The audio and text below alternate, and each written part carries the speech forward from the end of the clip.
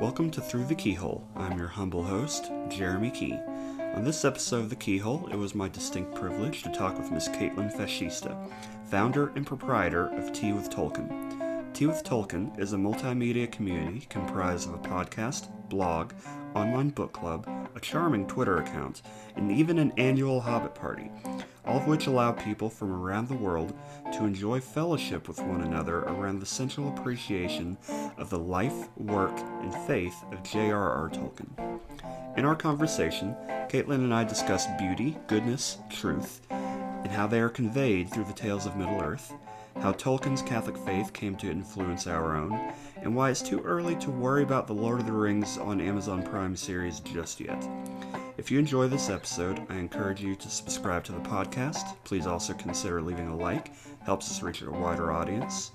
You can find me on Twitter at Jeremy A. Key, as well as at The Keyhole, both spelled K-E-E.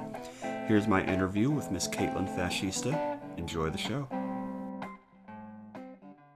All right, so we are back to the Through the Keyhole podcast. I'm very excited about my guest this morning. You might know her as Tea with Tolkien. That's how I know her primarily, but her name is actually Caitlin, and she hosts a podcast called Tea with Tolkien. She runs a very popular Twitter account by the same name. She loves Tolkien. I love Tolkien. That's why I wanted to talk to her. So, Caitlin, thank you for being here this morning. Thanks for having me. It's a wonderful day to do a podcast. It's always a wonderful day to do a podcast, especially about Tolkien. Yes. So I want to just get right into it, and I thought that we could start where it makes the most sense to start. How did you get into Tolkien? Where did that begin for you? Okay, so when the Fellowship of the Ring movie came out, I think I was around 10 years old or so.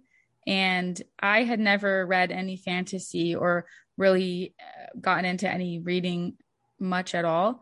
But my dad was given a copy of the Fellowship of the Ring DVD. And my dad is much more of a Star Wars guy. He's not into fantasy. He's a sci-fi kind of person. And so I think he got it for a birthday present.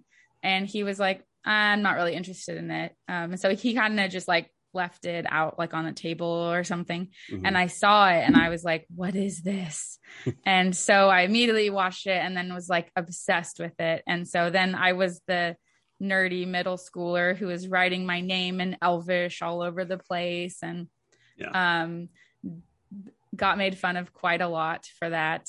Sure. But then it kind of followed me through high school and like whenever we would have to do any kind of a project, like an art class, if you'd have to do calligraphy, I was like, oh, I'll do a Tolkien quote, or an English class. If we had to analyze something, I was like, I'll analyze Tolkien. Yeah. And I really felt like he was something that kind of followed me through as I was growing up, just like a common thread through my life. So that's kind of how I got started. And then Tolkien has just become more and more important to me as I've grown up, I guess. Yeah, and that's what's interesting to me about it is that you have managed to really make so much of your life about Tolkien. I know that there are probably other aspects of your life than just Tolkien, but just the fact that you've been able to get so much mileage out of this person and these stories that you genuinely love, I think is really interesting, is really remarkable, really. So what is it about Tolkien? Like, what kept you coming back time after time? I think for me, the initial draw was the beauty of it and the way that the story comes together and how you can see yourself in it in so many ways. And I think as I've grown to appreciate it more, understanding the way that like the Lord of the Rings and the Silmarillion and everything Tolkien has published, really, it just makes so much sense to me. And with a lot of other stories, you can find like a plot hole or you can find things that don't feel consistent. But with Tolkien, I feel like he had such a strong understanding of what he was writing.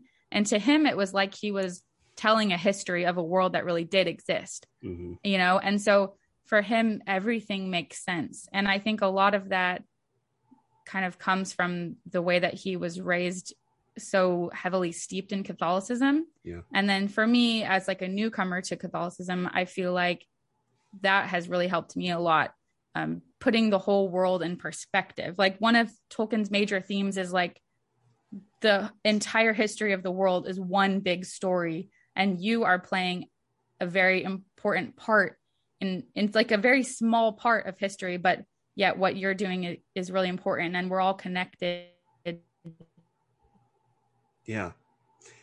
through this same tale. And so I think that has kind of been what's really stuck with me a lot.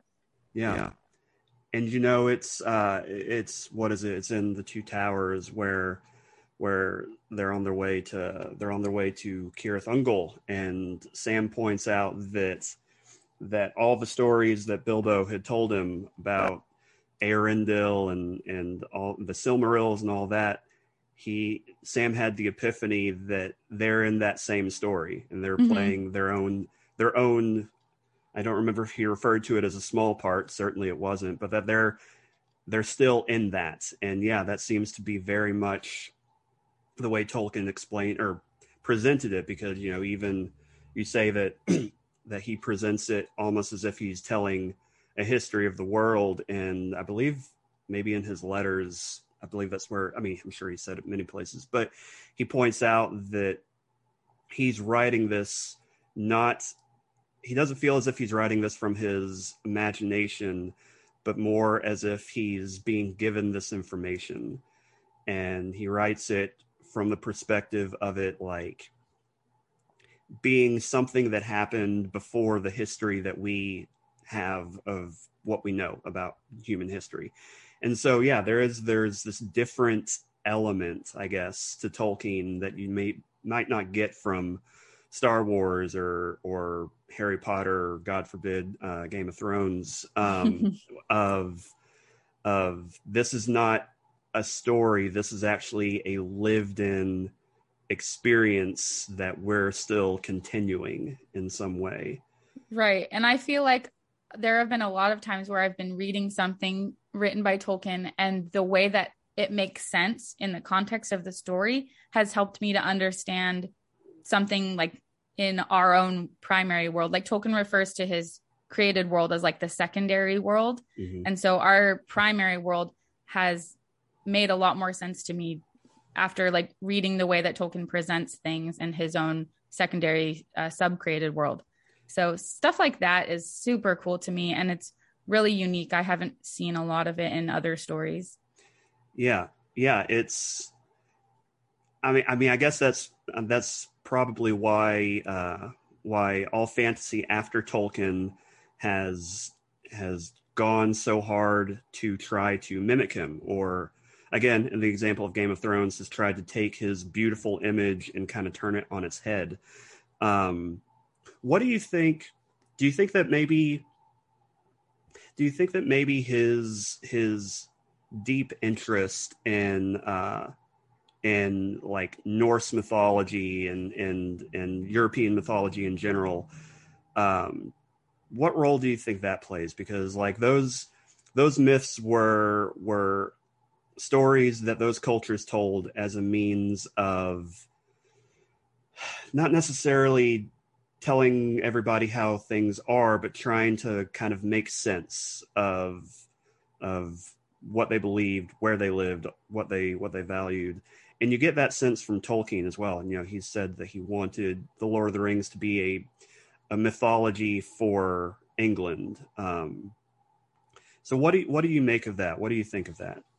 Right. And as soon as you started asking that question, that's what I was going to mention. The whole idea that he wanted to create a myth that was specifically for England, because he didn't feel like they had really anything that was good enough for him. Yeah. And I know that he was very inspired by all of the Norse mythology and stuff like that. And that's not something that I've studied as much as I've studied like the influence that his Catholicism had on him, just because it honestly means more to me. And so I've definitely been really interested in learning more about all of the other influences that he's had, like his different mythologies that he's loved. But I know he was very inspired by them, and they meant a lot to him for sure. Yeah. Have what off the top of your head, what biographies of Tolkien have you read? I have just read, I forget what it's titled exactly, but it's just the Humphrey Carpenter one. Hmm. And then I don't know if you've seen the newer book by Holly Ordway, Tolkien, A Modern Reading. I think that's what it's called. I've heard of it. I haven't read it yet. It's not as much a biography, but it's more about what influenced him. And I've listened to her give a couple interviews on it, and she was mentioning that she didn't feel like the officially authorized biography of Tolkien really did him justice, especially in the ways that they talked about his influences, because apparently Humphrey Carpenter kind of wrote off the idea that Tolkien would be influenced by anything modern. And he kind of presented the idea that he like rejected anything that was written around that same time. But in Holly Ordway's book, she was kind of saying that he was actually inspired by a lot of modern stuff like that. So I thought that was really interesting, but I haven't had a ton of time to read a lot of biographies of him because I'm so busy reading The Lord of the Rings and the Silmarillion kind of over and over for our book club. Sure. Yeah. Sure. How many times if you had to guess, because I'm sure it's many, how many times have you read the entire Legendarium? Are you counting like the history of Middle Earth in that? Or? Oh gosh, no, that's extra credits. Okay. I've probably only read The Hobbit like 2 times because out of all of it, that's kind of my least favorite. I've probably read the Silmarillion 4 or 5 times. And then the Lord of the Rings, probably 5 or 6. So when I was writing my devotional to Middle Earth and Back Again, what I was doing is I was reading it while I was listening to the audiobook. So I've listened to each chapter. Okay. Like as I'm writing on each chapter, I would kind of just listen to the chapter over and over. So I feel like each individual chapter I've probably listened to like 10 times maybe. Sure. But as a whole, like just as a straight read through, probably like 5-ish. Okay. I mean, that's respectable. Thanks. Yeah, this isn't about me, it's about you, but I kind of feel you on The Hobbit because my parents gave me The Hobbit right around the time that the first movie came out, the first Lord of the Rings movie, not the Hobbit movie. And I don't count the Hobbit movies. Maybe we can talk about that in a little bit. But so they gave me that, and I was in high school at the time, and I started reading it, and I don't think I was able to get to the trolls before I was like, God, what is the big deal about the Hobbit? I just don't get it. And so I put it away. And then the first movie came out. I saw Fellowship of the Ring, and I was like, oh, okay, I get it. And so I read all 3. I read Fellowship, Two Towers, and Return of the King, just back to back to back. I think I did it in like 2 months maybe when I was in high school. And then I went back and I watched The Hobbit, or read The Hobbit, and it was like a light switch, It was just like, okay, so this is how it's going to be from now on. I get it now. Well, I feel like The Hobbit has such a different tone from The Lord of the Rings. It's a lot more lighthearted. Yeah. And one thing that was hard for me to get past was that it's like one kind of like silly adventure after another. And it's like, oh, we've got the goblins, and then like we've got the spiders. And so I definitely, obviously I respect it. No disrespect to The Hobbit. Sure. But it's just not like my favorite thing. I really, really love the Silmarillion, which is just so different from the Hobbit. And so if someone's trying to get into Tolkien for the first time and they're not really used to his writing style, definitely the Hobbit is a great introduction because it's a lot easier to breeze through. Yeah. But it's not my favorite. Sure. I totally get it. It's like it's a quaint book. Yeah. It's quaint. It's charming. It's not going to challenge you in the ways that Lord of the Rings or even the Silmarillion are going to challenge you. But it's nice. It's comfortable. The Hobbit is the most Hobbitish book I can think of. True. Yeah, that's true. For sure. I think that's how I would describe it, is that you read The Hobbit and you have some experience of what it's like to be a Hobbit. Because for whatever you want to say about The Hobbit, that first chapter, just describing the life of hobbits and hobbit holes and Hmm. the comforts of home, it's just like you read that on a bad day and things start to get better, kind of Hmm. thing. For sure. Um, why what do you love about the Silmarillion?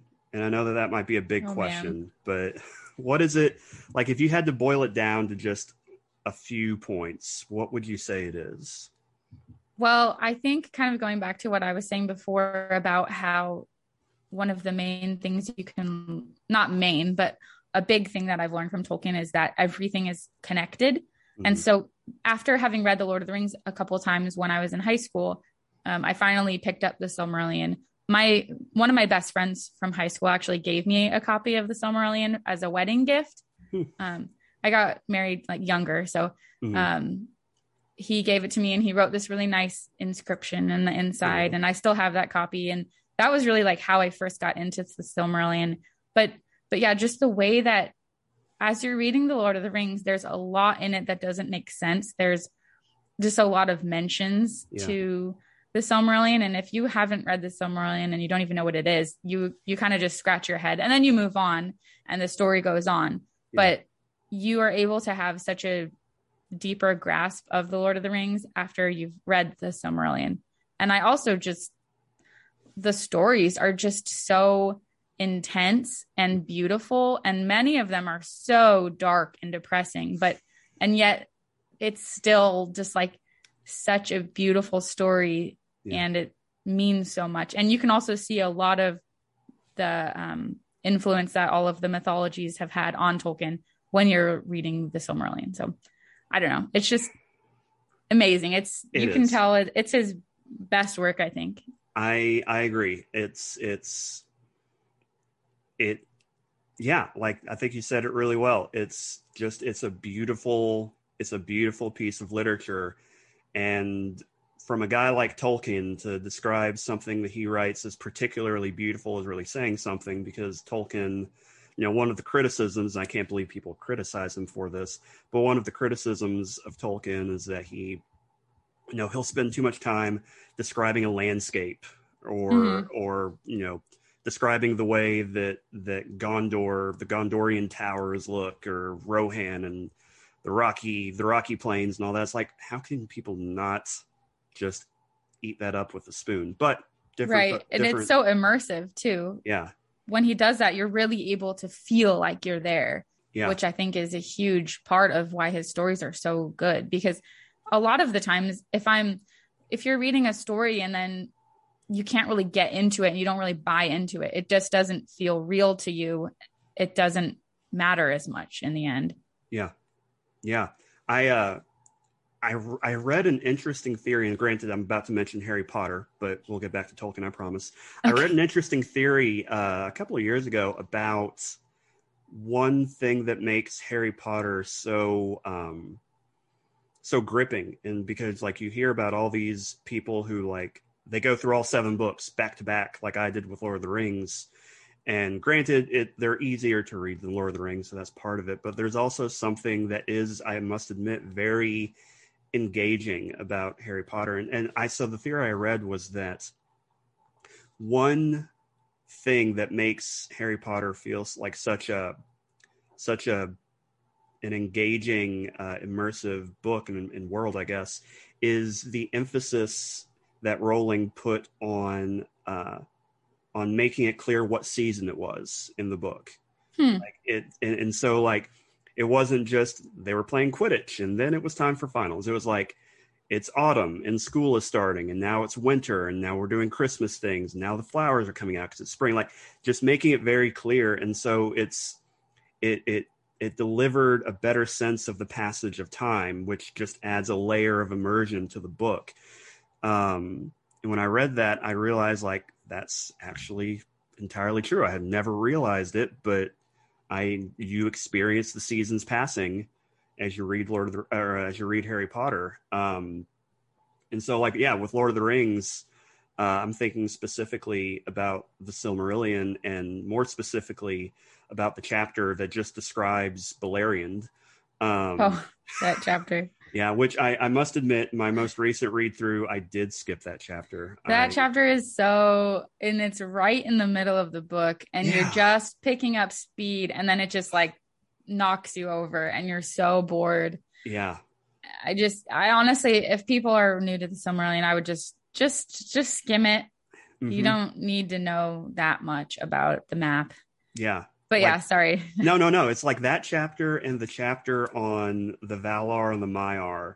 Like Hmm. those two, I think, are probably the ones that throw the people off the most because it's like the chapter on the Valar and the Maiar is like reading Dickens. There are just so many names and so many um, things that everyone is responsible for, and it's like yes, but you really only need to remember just like three or four of these names. The rest of Right. them, they're in and out of the story, and you're never going to hear from them again. Um, what would you say is your favorite chapter of the Silmarillion, or your favorite tale? Ooh. Well, I think the obvious answer is of Beren and Luthien because of Yeah. how much it meant to Tolkien himself. Hmm. So I feel like it would almost be a little bit rude of me not to choose that as my favorite. Fair. And there's also just so many parts in it that are so funny to me. I mean, that chapter has everything. It has werewolves, it has vampire Sauron, and it has like Luthien like dancing for I forget it's Melkor Mhm. Morgoth. And like everything, and then I don't remember if it's in that chapter or the next chapter, the part where Thingol is like, oh yeah, you got the Silmaril, and he's like, yeah, it's in my hand right now, and then he raises up his hand and his hand is gone. Like Yeah. that to me is so funny, and it's like this combination of Tolkien's like epic storytelling. There's like romance and adventure, but then there's also like this incredible humor Yeah. that is so unexpected. And so I really feel like of Beren and Luthien is probably like the all-time best chapter. It almost feels like all of the Silmarillion before that is prologue, and you're just building. And then after you get to that chapter, it's just like all falling action kind of is how Yeah. it feels to me. Like that's really like the height of the story, Yeah. and everything hinges on that story. So I think that's probably the best one. I mean, you make a good case for it. I was going to say the Ainu Lindale.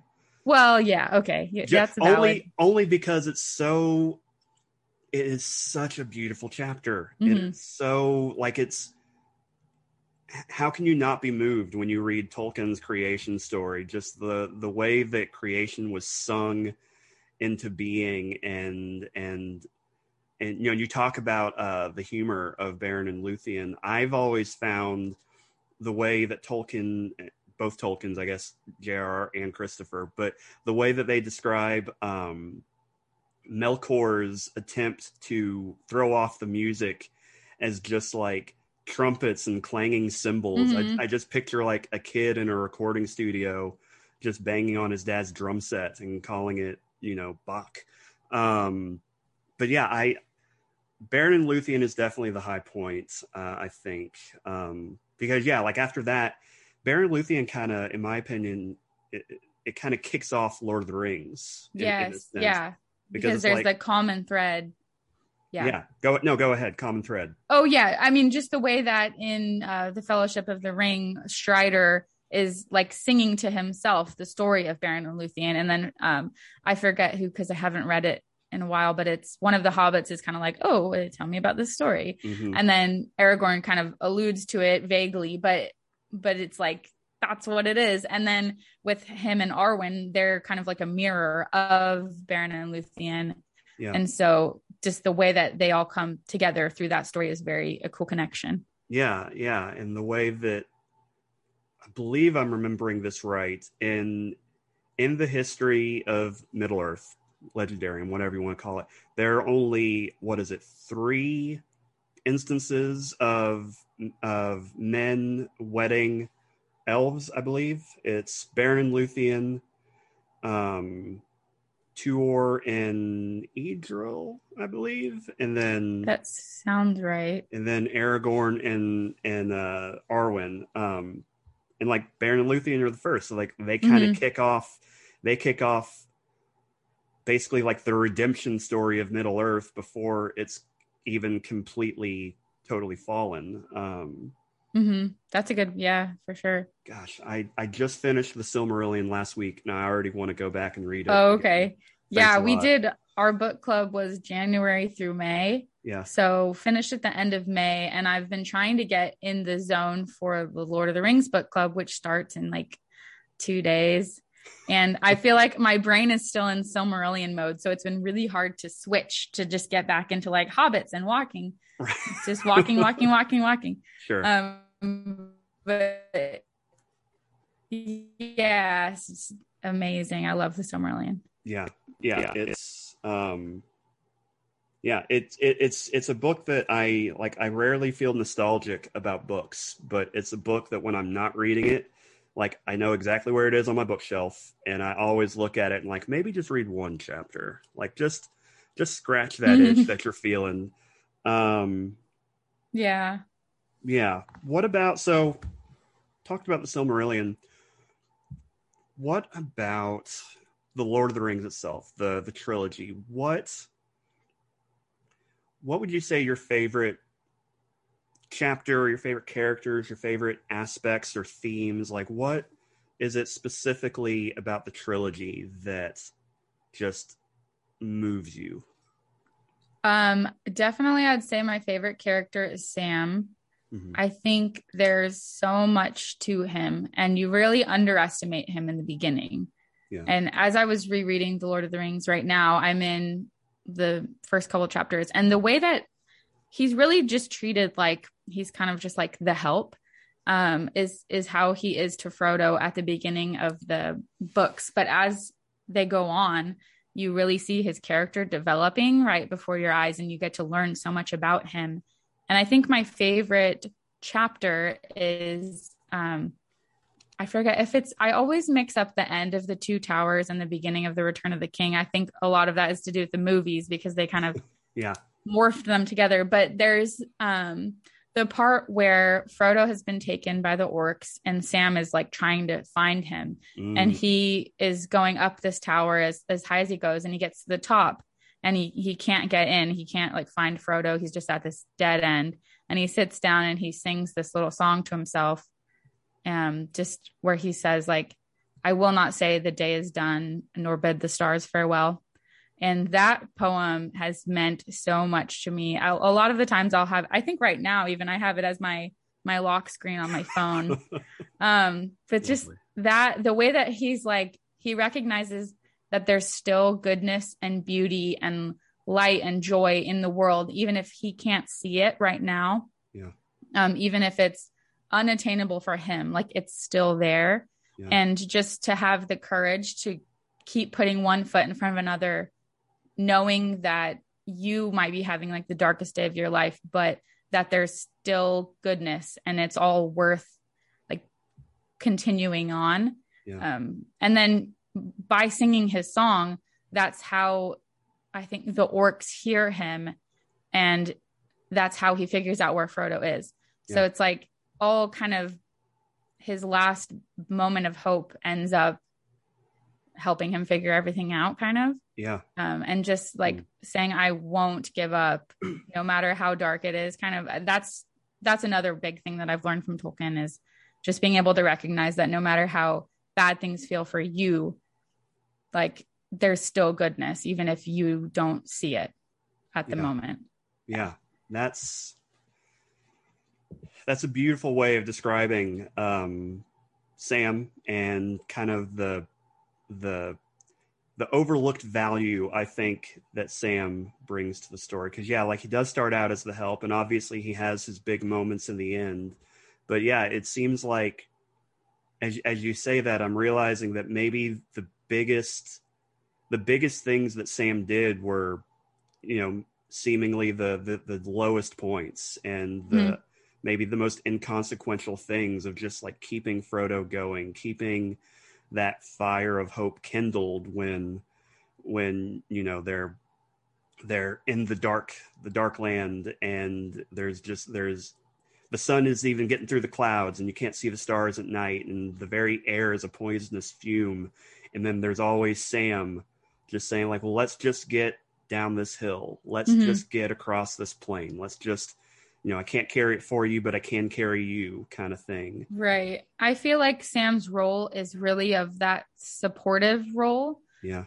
where he knows he's not the main character and he knows he's not meant to be the hero, but he understands like his role is to he's gonna get Frodo there Yeah. no matter what it takes. And I feel like in my own life, I don't really feel like I'm like the hero. I'm not really like the main character. I'm not like the breadwinner for my family. Mm-hmm. I'm like the supporter Yeah. of my family, myself a lot in the way that Sam, he just sees his role as to help others and just to carry them if he needs to. Yeah. So I just love Sam. I think he's great. I love Sam too. And it's, as we're talking, there's a puppy whose middle name is Samwise curled up on my foot. So yeah, that I wouldn't say that Sam is my favorite character, but only because I don't have a favorite character, but he's definitely like him, Aragorn and Faramir are probably tied for my top three. Oh yeah, they're definitely the best three, I think, for sure.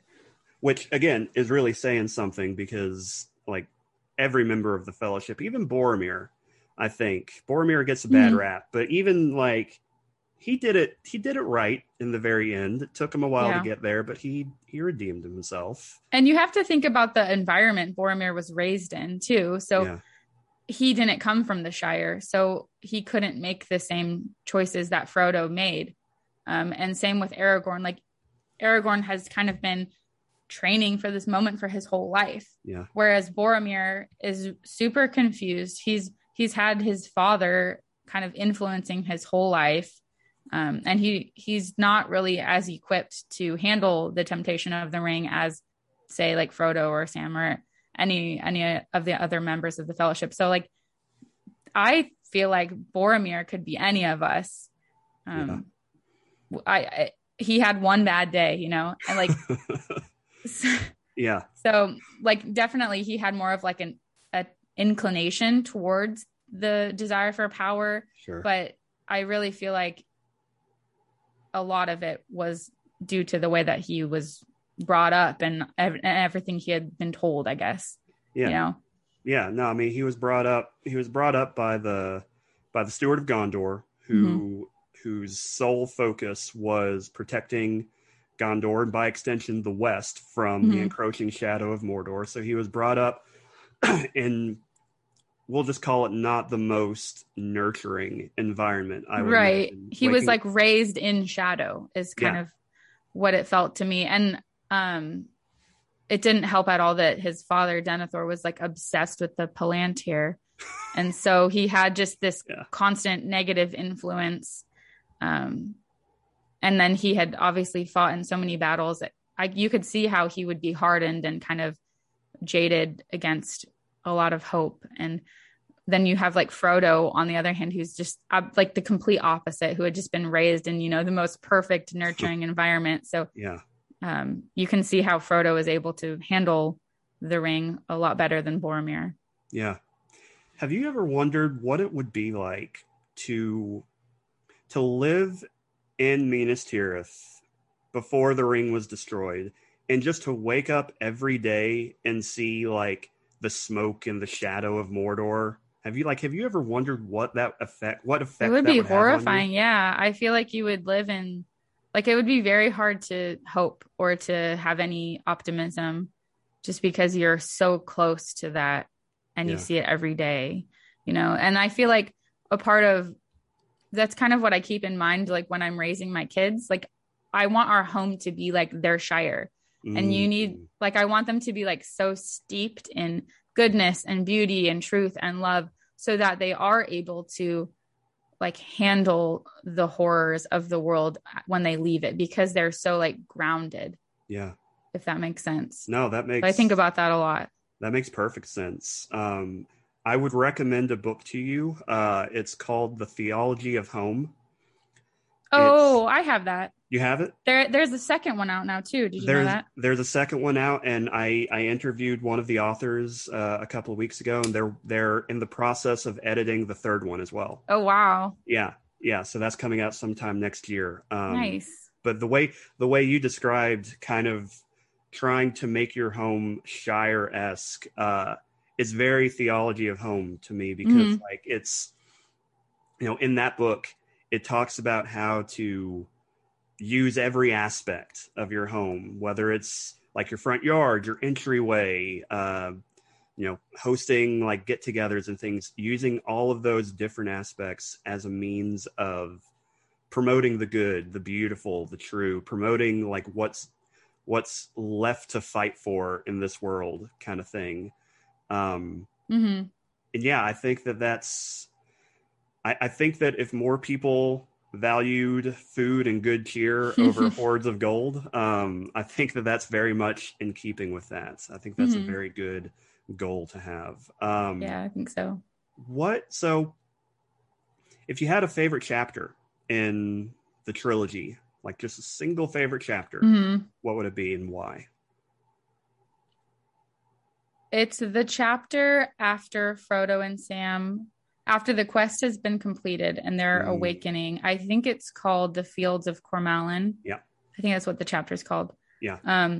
Where there's that moment where Frodo and Sam are like waking up and realizing that they did it, like it's done, the ring is gone, and they can just be like at peace. And Sam, when he sees Gandalf, he's like, Gandalf, I thought you were dead. I thought I was dead. And then he just starts crying, and he's like, is everything sad going to come untrue? Like that line is just like piercing. Yeah. And so he's just like, that whole chapter, Sam is just like blubbering, crying. Yeah. And then they're like giving them new clothes, and everyone's getting dressed up, and they're like celebrating. And I just imagine, and like spring has come. So winter has passed, and like it's spring, and it's just like the most glorious chapter. I feel like it's almost like a heavenly chapter in a way. Like you've finished your quest, and like there's peace and joy, and I don't know.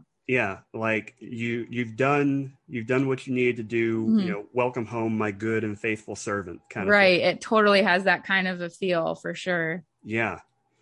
And so maybe that's a good segue, because and I don't want to butcher the wording, so I'm going to ask you to describe, how would you describe your podcast, Tea with Tolkien, because it's unique in its focus. And so how would you describe it? So I think the way that I say it is, Tea with Tolkien is a community inspired by the works and faith of J.R.R. Tolkien. And our podcast is kind of just like an extension of that. Yeah. Right now, I'm mostly using the podcast as an element of our book club. And so I'll do like book club episodes. Sure. But when I have more time, in the past, I maybe did like 15 or so episodes before the book club started that were very like, topical. So I'd be like, today we're going to talk about Gollum. But we approach everything from the perspective of being inspired by Tolkien's own faith.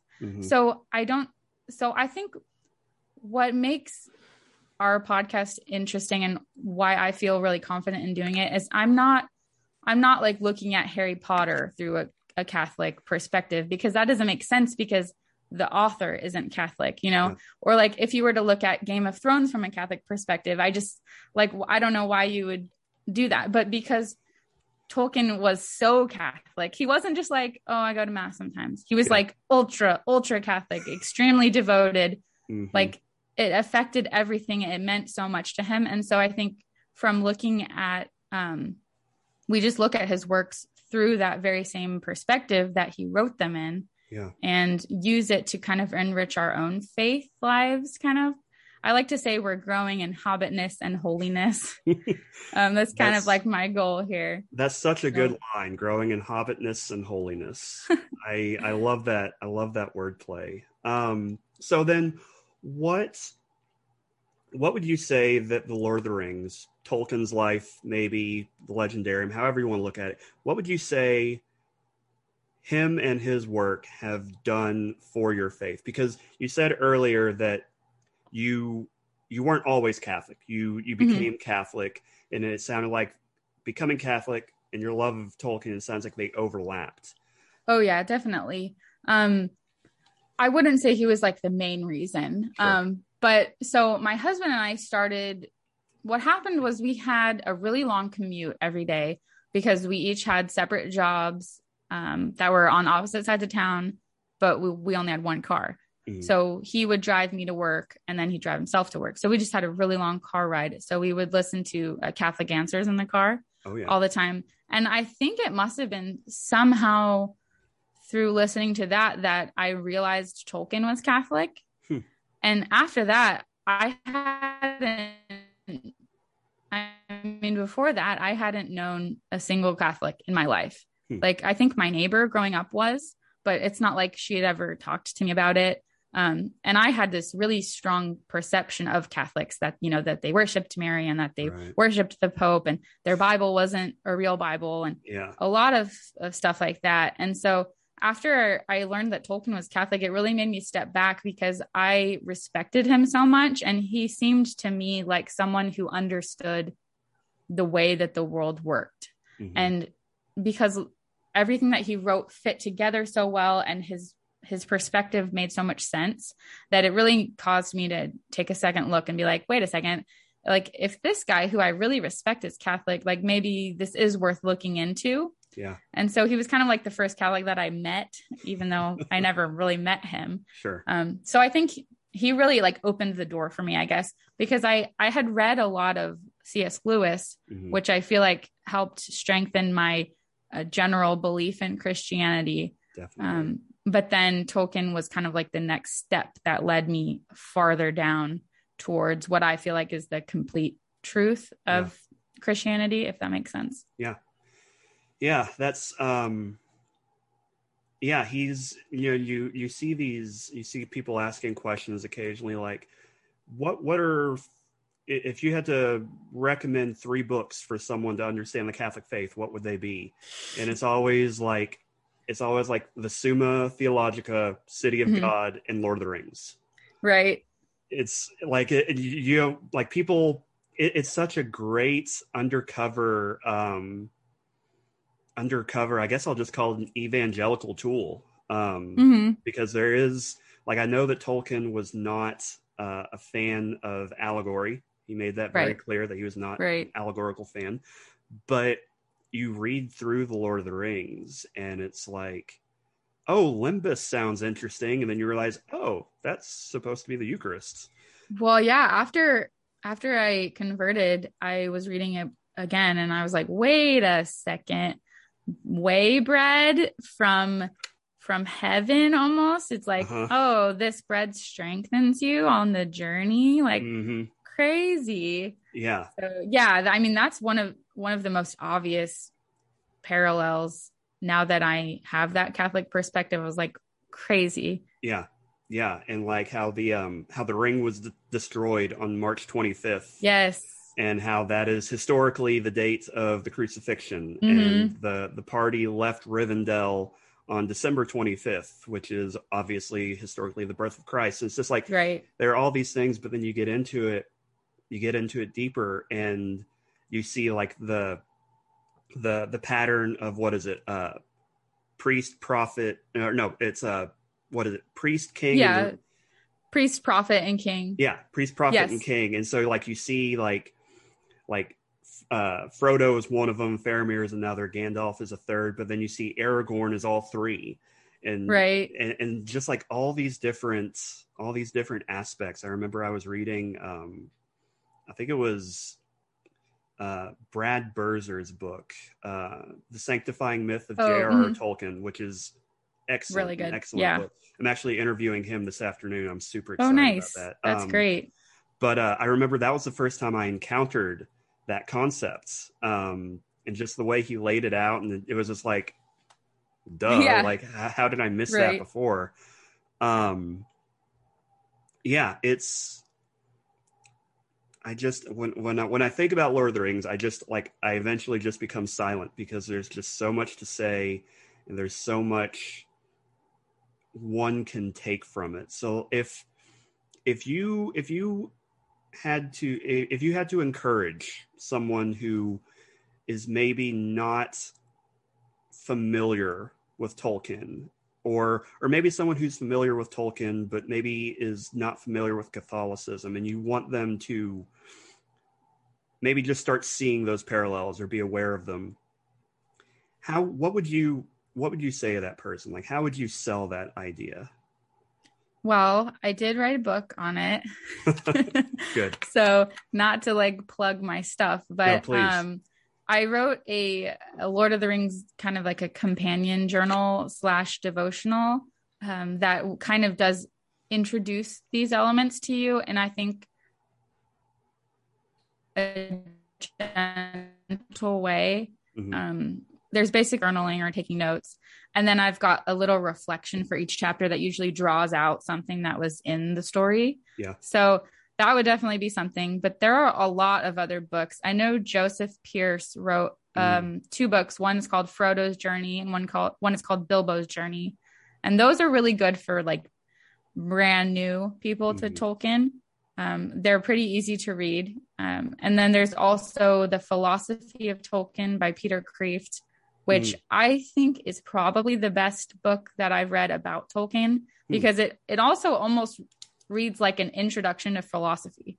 And I didn't take any philosophy in college. So when I was reading it, I was like, oh, this is great, because I felt like I learned a lot about philosophy and Tolkien, which was really neat. But then also Tolkien's Sanctifying Myth. Yeah. That one's super good.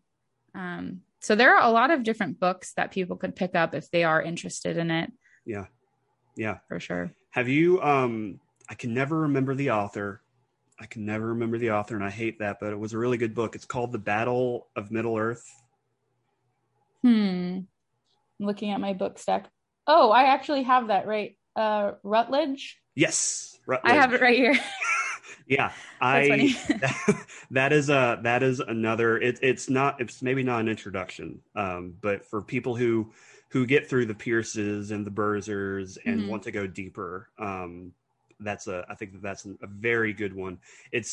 Unfortunately, it's not written from the perspective of a Catholic. I think that Routledge is maybe Anglican, but it's still very good for people who are interested in the overlap of Lord of the Rings and the Christian faith.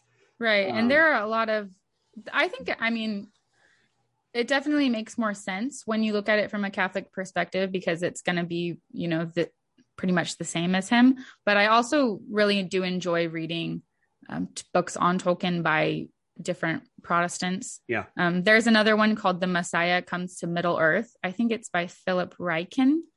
And he comes at it from a more Protestant perspective, but I still thought it was really interesting. And he looks at it with that same priest, prophet, and king sort of format, I guess, is how he does it. And I thought that was a really good book too. Yeah. Hold up. So, being conscious of time, we're coming up near the end, so I wanted to get your opinion on just a few of the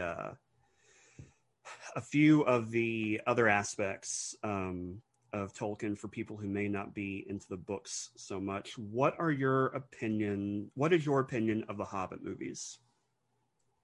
Oh boy. Well, I do think that a lot about the Hobbit movies are really good. The costuming, the setting, everything like that, everything visual, I thought was really good. And then I feel like there are a lot of individual scenes that are extremely well done. Like the first half of the first movie was incredible. And the way that they did Riddles in the Dark was really good. But I did not enjoy the way that they split it into 3 movies. I feel like they really could have done one movie. It could have been a 3-hour movie. That would have been fine. And it could have been great. But I did not like how they added in a lot of darker elements. Like the Hobbit is written as a children's movie, and they tried to say, what if we made it a kind of scary, intense action movie for adults instead? And so there was a lot of that I wasn't expecting. And so I don't know, when you go to a movie called The Hobbit, you kind of think it would be more like The Hobbit. Yeah. And then I didn't like the insertion of Toriel. I just wasn't into that. And this like little love triangle that was going on, I didn't appreciate that. But in general, I think they did a pretty good job. From what I've read, they were kind of flying by the seat of their pants when they were making the movie. So I guess I can't fault them too much, but I don't really watch them. Like, if I'm going to be like, oh, I want to watch The Lord of the Rings, I'll watch The Lord of the Rings. I'm not really interested in experiencing the Hobbit movies again. Yeah. I saw the first one at the midnight premiere and I was so excited. And then the other two, I don't even think I saw them in theaters. I was like, I'll watch them when they come out at home. Like, I just completely lost all interest in it. I don't know. They didn't do a horrible job. It could have been a lot worse, but they're just not them. Yeah. I don't know. So last year during the lockdown, it's hard for me to say last year because it doesn't feel like it's any different now. But when we were locked down about a year ago, I guess I'll say, my roommate and I, we got into the habit of just watching through all the various trilogies and sagas, cinematic stuff. And he had gotten his hands on the I guess the 4K or the extended editions of the Hobbit movies. And so when it came I don't even think I've seen those. Don't. Okay. Don't, because oh no. One, it's not worth the money or the time for what is added in. Like there's one scene that is obvious why it got cut out. What's not obvious is why it got put back in. But it's a scene toward the beginning where Bilbo's just been visited by Gandalf, and he went down to the market, and they're having like a market day kind of thing. And he thought he saw Gandalf's big pointy hat. And so he spent like 5 minutes just bobbing and weaving amongst the other hobbits trying to get away from Gandalf. It's like, why did you waste, probably an afternoon filming this? But yeah, the scene that I'm thinking of, it comes in the third movie, which I can't even remember the name of the third movie, but it comes in the third movie. Isn't that the Battle of Five Armies? That's it. Battle of Five Armies. And there, again, it's like a 5-minute segment of three of the dwarves, and somehow they got their hands on a chariot, I think. And they're just basically like gliding on a frozen river, cutting off the heads of orcs in the most like just ludicrous ways. And like I had to get up and just like refresh my beverage while that scene was on, because it wasn't worth my time. It just wasn't. What are your thoughts on the Amazon Prime project? Okay, so I am cautiously optimistic. The way I'm looking at it is that I don't see a point in getting angry until I have a reason to get angry. That's fair. I've got a year until the movie, or until the first episode even comes out. So why would I spend a year being like grumpy or irritated about a show that hasn't even been released yet? Sure. So it's hard for me when people are like, oh, I can't believe it. I can't, blah, blah, blah, blah. It's going to be so bad. I'm like, really? You haven't seen anything about it. You haven't heard anything official. Sure. It's all rumor. But I was kind of feeling like meh on it. Either way, I'll watch it. But then when they released that photo, I was like so frazzled when I saw it. I was like, the trees, like, because it has 2 trees in it that look like the 2 trees of Valinor. Certainly. So then I'm thinking, like, my head was spinning. I remember when I saw the image on my phone, I was making my kids lunch and I just had to like sit down, and I was so frazzled. My parents were here and I was like, I can't talk right now. Like, I'm thinking about this. Yeah. What could this mean? So it has to be prologue. Yeah. But it was so beautiful. And so after I saw that, I was like, okay, maybe I will be a little bit excited. I'm just going to be excited until I have no reason to be, like, there's no point in just being like grumpy all the time. I'll just be happy. I don't know. Yeah. Yeah. I wish that I share that view, but maybe not to the degree that you do, just because Right. like I think you and I even talked about this on Twitter a little bit, like when they said that they had hired an intimacy coordinator or Oh yeah, something, and then hearing about Tom Shippey leaving the project that's and true. things like that is like I'm a recovering cynic, and so I hear things like that and it's just like don't react, don't react, don't react, give them a chance. But Hmm. I'm So, but with the intimacy coordinator, that could mean nothing, right. the that could just be because we know like in Numenor they had human sacrifice. So I mean it could be something as simple as that. It could be that someone is just, partially undressed because they're being sacrificed to Morgoth. Like it could be anything. I really, an intimacy coordinator is just hired to like be there as an advocate for the actors and actresses and just to like protect them and when they're in any kind of potentially uncomfortable situation. And so I think it's probably good that they hired one because with how we all know how things can be on like TV show sets apparently. Mm-hmm. And you don't want anyone who's not supposed to be there watching people while they're filming anything like intimate. So I mean it could be really bad or it could not be. And they only hired one. It's not like they had to hire 15 of them. So I don't know. That I listened to an episode of the Tolkien Road on that topic and it made me feel a lot better actually. Okay. So it could, it might not be bad. They spent so much money on it too that it would make me think that they would want it to appeal to as many people as possible, which would hopefully mean families. Because I love that I can watch the Lord of the Rings movies with my kids. Like they are still a little bit scared, but there's nothing lewd about them. And so I can feel comfortable with them watching it. And I think that if they make it so that parents can't watch it with their kids, they're going to lose out on a ton of money and support, I think. Yeah. I think that is a good measured approach, which is nice to hear these days. So I want to end with a quick lightning round. Okay. I'm taking this concept from the Prancing Pony podcast because I love it and I think it's great. Mm-hmm. So first question, Rohan or Gondor? Gondor. Gondor. Okay. Would you rather live in the first, the second, or the third age?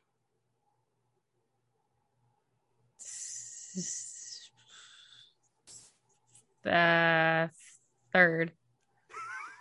That was hard. I could hear the gears turning for that one. That was hard. That. Like Yeah, maybe no. the beginning of the second.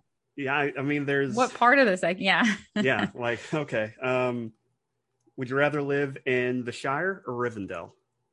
Rivendell. Interesting, because you try to make your home like the Shire, but you're. Well, I was also going to say during that, while we were talking about that, I have a quote that I just put up above our fireplace. That's that quote where Bilbo is describing Rivendell. Like it was a perfect house, whether you liked food or sleep or, blah, blah, blah. That's a good point. And that's another thing that I want. And they also say evil things did not come into that valley. And that's another way that I feel about our house is I want it to be a perfect place for whatever you need. And then also like a safe haven. Yeah, I like that. Merry or Pippin? Merry. Okay. And finally, Arwen or Éowyn? Éowyn. Oh, okay. That For one sure. came really quick. For sure. That one came really quick. Well, are there any final thoughts that you want to say about Tolkien or anything else? You guys should read more Tolkien. He's great. Simple, to the point. I like it. Well, Caitlin, I appreciate your time. Thanks for being on the show. I'd love to have you back anytime. Thank you. Where can people find you? They can go to my website, teawithtolkien.com, or they can find me on Instagram or Twitter at teawithtolkien. All right. Well, that'll be it. Thank you for your time, and we'll be talking again soon. All right. Thanks. Thank you.